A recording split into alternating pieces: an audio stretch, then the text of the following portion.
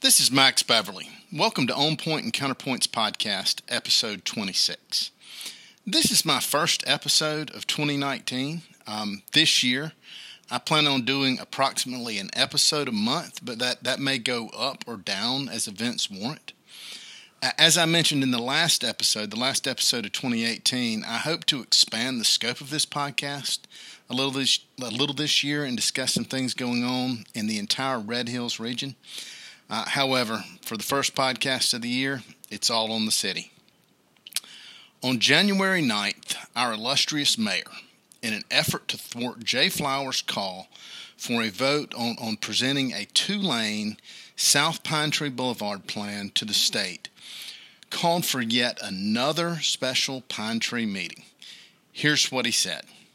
Would y'all listen? I think the best thing to do, Ms. Flower, would you entertain us having a workshop, just council members and engineer and city manager, and let's see if we can come up with, because I don't think we should be doing this in a public meeting, going back and forth. And let's get a consensus at that workshop for just us, a retreat, I should call it.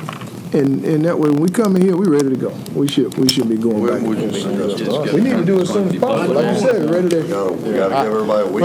Let me just say this: we won't be able to meet on this just privately. Okay, so as a council, it's going to have to be an open meeting, and this doesn't get it. This does not meet the frame. Well, we call it whatever you want, but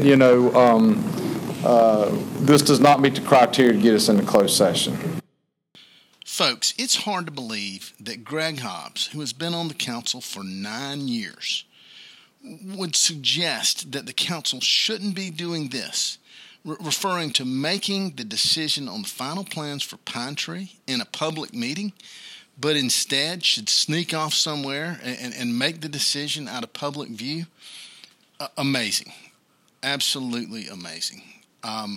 Anyway, so this meeting, the meeting that Hobbs called for, was set for Friday, January the 18th. Guess who didn't show up for it? Guess who no-showed? That's right, Greg Hobbs. Just like he did several times last year, Hobbs called for a meeting, tons of staff time go into preparation for that meeting, and then Hobbs blows it off. Now, I seriously doubt this is why Hobbs missed the meeting.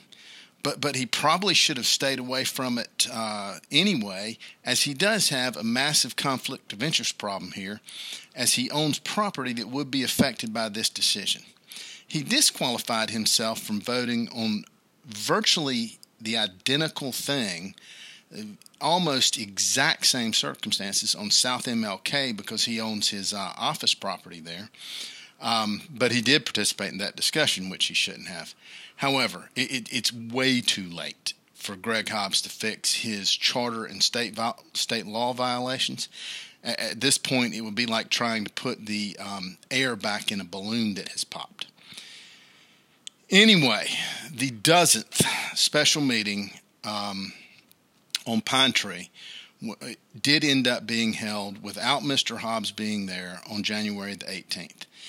The city staff had prepared 4 poster-sized exhibits showing 4 possible options for South Pine Tree. At the beginning of the meeting, Alan Carson, Thomasville's new city manager, let the 80 or so concerned citizens know that only 2-lane plans are being considered now. Mr. Carson said this.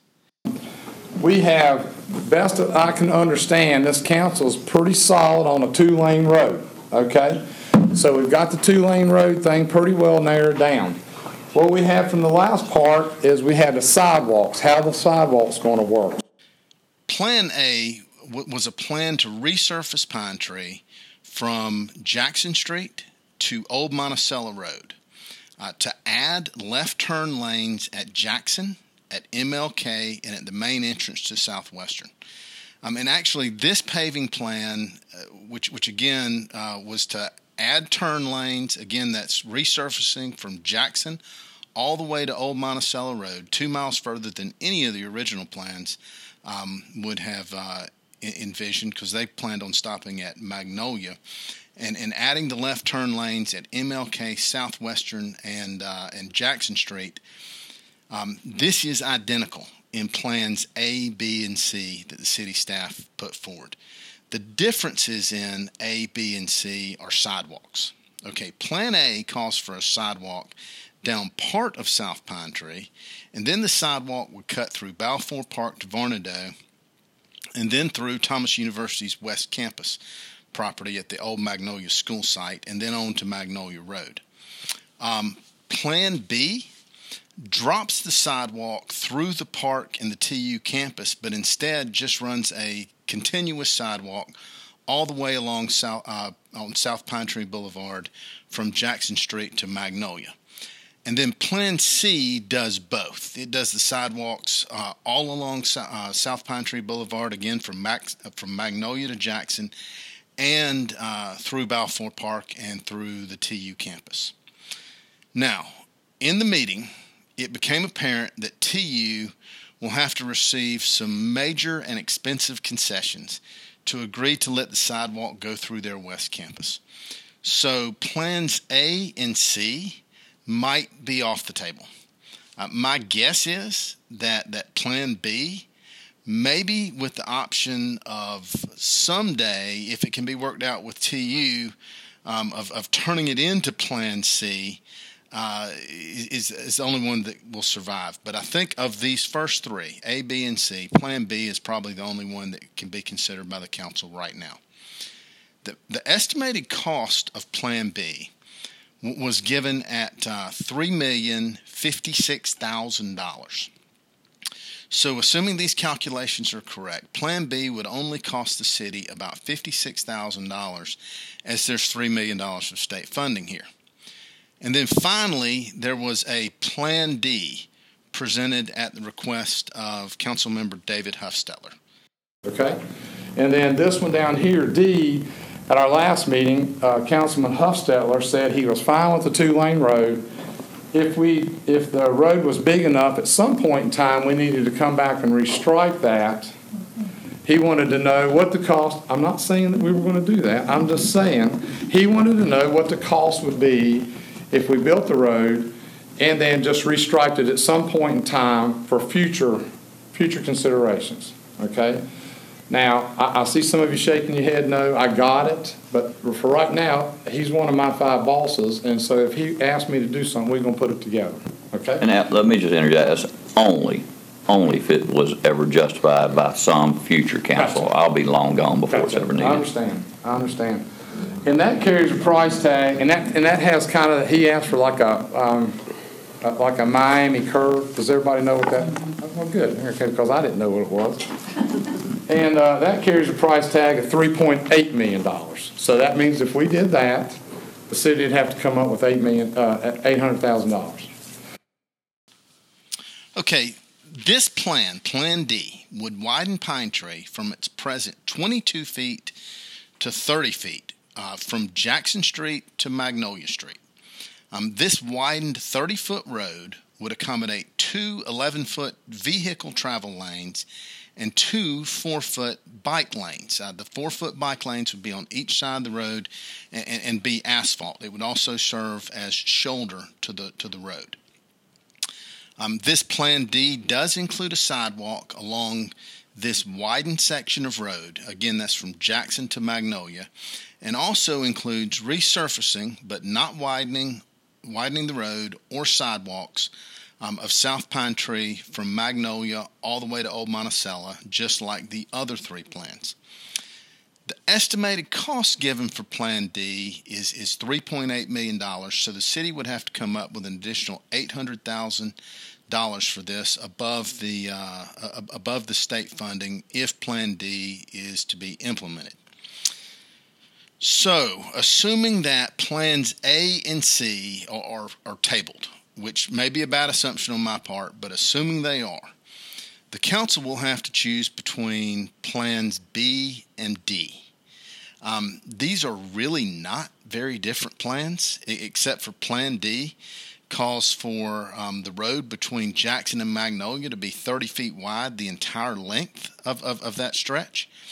And under Plan B, the road is widened only at Jackson, MLK, and Southwestern. I guess the decision between plans B and D comes to the council deciding whether it's worth it to spend $750,000 for bike lanes on about 1.5 miles of road, which is about the only functional difference between plans B and D. Now, it was discussed that this Plan D could later be turned into, by restriping the road and getting rid of the bike lanes, a 3-lane road. Folks, I'm not really too concerned about that, as it would take a very foolish council to ever do this. 3 10-foot lanes is well below Federal Highway Administration guidelines for a road like this, and a reduction in lane size combined with the elimination of the shoulder, jacks up something called the accident modification factor so high that the Georgia DOT would probably stop it if they could, and if they can't, the reconfiguration would expose the city, which does not have sovereign immunity to lawsuits like the county does, to such a high liability that a future council would have to have collectively lost their minds to consider a transition of this from a 2-lane road as presented in Plan D to some future 3-lane configuration.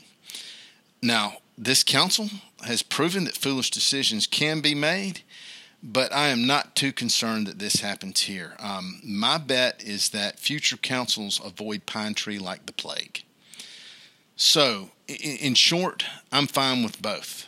My personal opinion, I'm fine with both.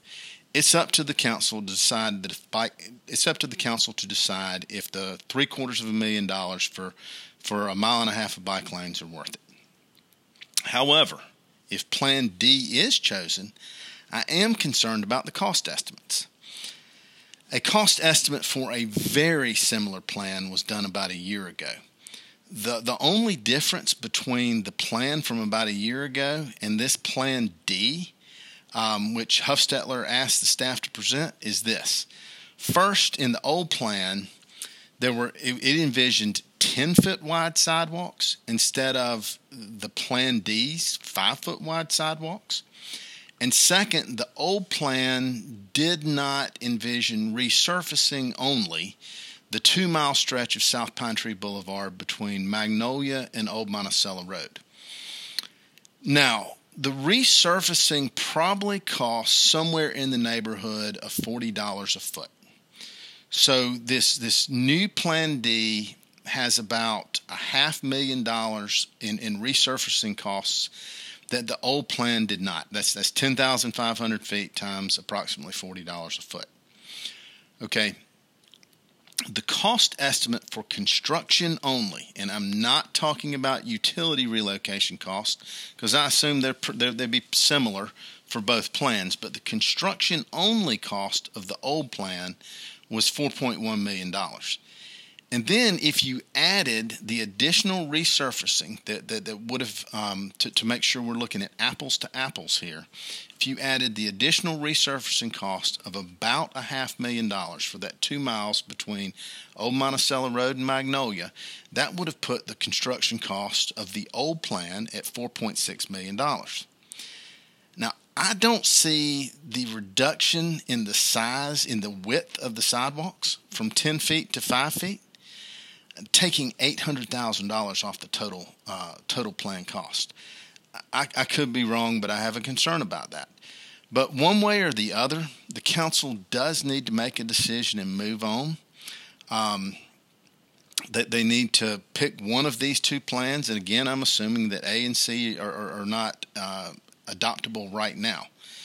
Because, as Alan Carson pointed out, the city is kind of on the clock here. This is what he said. Now, I will tell you, we got a call from the state of Georgia yesterday wanting to know where we were with this project.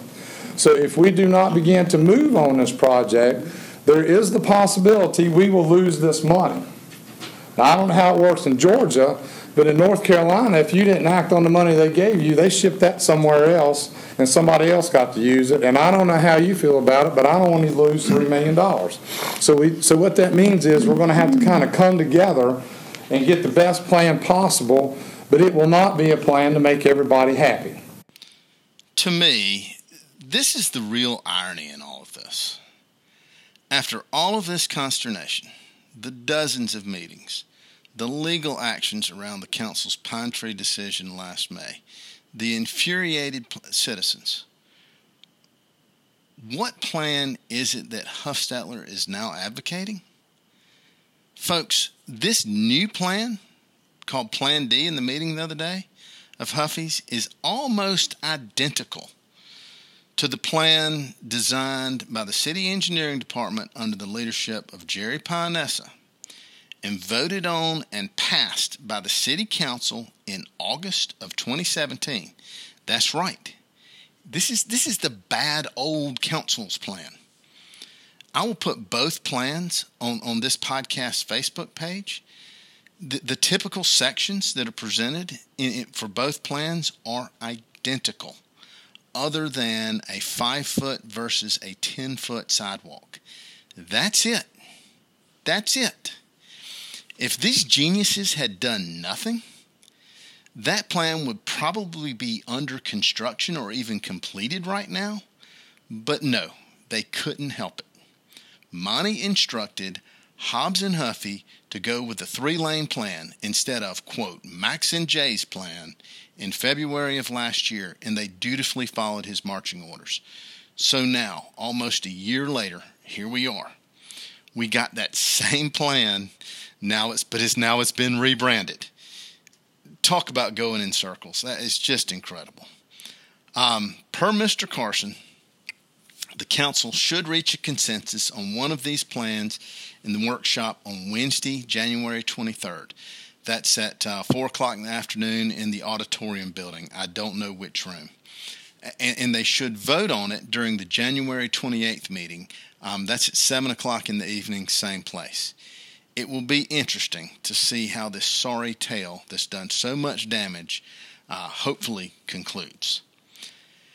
Now, several other interesting events will be happening in the near future. As discussed in episode 25, in mid-December, 3 lawsuits were filed against the city and various members of the city council. There is the open record suit against council members Hobbs and Huffstetler. There is the forgery accusation suit against Hobbs, and there is the police officer suit against Hobbs, Huffy, and Councilmember Terry Scott. Typically, defendants have 30 days to answer a complaint, 30 days from when the complaint is received, and we are now at or beyond that time. However, it's customary for lawyers to give opposing lawyers courtesy extensions for various filings. So I expect that the answers to these lawsuits will be filed sometime around the end of January. The way it works is that a lawsuit is started when the plaintiff's lawyers file a written document called a complaint, and the defendant responds, or the defendant's attorney responds with a written document called an answer. Okay, after that, these suits will go into what's called discovery. This is where each side, both the plaintiffs and the defendants, can request relevant documents and information from the other side. Also, this is where each side can take depositions. All right, depositions are kind of like testifying in court, but without a judge present. There will be the plaintiffs and the defendants' attorneys, a court reporter. Sometimes, but not always, the plaintiffs or defendants will be there, and obviously the person being deposed will be there. Sometimes these things can go on for hours or even days. All right, the person who is being deposed, the person who is testifying under oath, and their testimony is being recorded verbatim. If they later contradict their deposition testimony, say, for example, in another deposition or in a court hearing, they can be charged with perjury or lying under oath. I would expect that these depositions will start taking place somewhere around March of this year. Folks, I have a fair amount of experience in this realm, and I can tell you that I can make a very long list of things that are a lot more fun than being deposed. This will be magnified for several council members, as they will likely be deposed multiple times within a relatively short period, as each of these lawsuits will likely result in separate depositions. I did find David Huffstetler's letter to the editor of the Thomasville Times-Enterprise in the January 19th edition, both humorous and pointless. He criticized the paper for printing allegations made in civil complaints as if it's not news when several city employees sue the mayor. He also wrote that, quote, "As I have pointed out in the past, attorneys are in no way bound by the truth in these civil complaints they file." As usual with Huffstetler, he has no clue what he's talking about. Attorneys are officers of the court, and if they knowingly make false statements in pleadings or in court, there can be serious repercussions for them. I guess this is some type of effort to help his buddy Greg in the court of public opinion. But this is pointless because I think most folks easily see through this, and two, it's too late. These actions are on a litigation path, and I don't think they're coming off no matter what Huffstetler writes to the editor of the Times-Enterprise. All right, on a related matter, the district attorney, Brad Shealy, has said that he will make a decision on filing criminal charges on the forgery matter in early February. In early February, I think February 4th, a grand jury will be convened for Thomas County. Now, a grand jury consists of about 20 citizens that are chosen just like regular juries are chosen. What a grand jury does is decide if prosecutors have enough evidence to indict someone for a crime. They don't decide if somebody's guilty or innocent, and the decision of a grand jury does not have to be unanimous. These are closed proceedings, and the possible defendants are not even allowed into them. Sometimes witnesses are called, but usually it's just prosecutors, that's the district attorneys and assistant district attorneys, and the members of the grand jury. Because the DAs are the only ones with real access to the grand jury, and they decide what the grand jury gets to see and doesn't get to see, they have almost complete control of the decisions to indict or not. A New York judge famously was quoted as saying, quote, "If a district attorney wanted, a grand jury would indict a ham sandwich," end quote. So while indictments appear to be grand jury decisions, they are really district attorney decisions. All right, the double jeopardy clause in the Fifth Amendment of the Constitution, which reads, quote, "Nor shall any person be subject for the same offense to be twice put in jeopardy of life or limb," end quote, does not apply with regard to a grand jury proceeding. If you're accused of a crime, get indicted, go to trial, and a regular jury, not a grand jury, finds you not guilty, that's it, at least on the criminal side of the law. Now, as the famous example of the O.J. Simpson trial shows, he was found not guilty on the criminal side, but he was found liable on the civil side, and there was a huge verdict to the victims of his crimes' heirs. But on the criminal side, once you're found not guilty, that's it. However, not getting indicted by one grand jury doesn't mean that a future grand jury can't indict you for the same crime. Now, with regard to the forgery accusations, I have 0.0 doubt that Ms. McDonald and Ms. Bryson, the two city employees who were investigated for forgery based on the mayor's allegations, will not be indicted, because I am 100% certain that they didn't forge his signature. I've covered this in several earlier podcasts, but even if these two were not among the most honorable people I've ever known, neither of them would have had any reason whatsoever to have forged Greg Hobbs' signature on the documents in question. It's sheer insanity. So the real question for the DA is this: is Greg Hobbs going to be indicted for falsely reporting a crime? Folks, we live in some interesting times. Thank you so much for listening. As I said at the beginning of the show, I plan on doing these about once a month, but as if certain news events warrant, or if I just get in the mood to do one, I may do one a little bit more frequently than that. Last year's episodes, the 25 episodes for last year, I received just under 25,000 listens, so about 1,000 people are listening to each one of these shows. And as I've said before, that far exceeds any expectations I had for this, and I really do appreciate the listeners for taking the time to listen to my opinion. That's all. That's really all this podcast is my opinion about some events that are going on in the city, and hopefully I'll expand that to events going on in the Red Hills. But anyway, thank you for listening.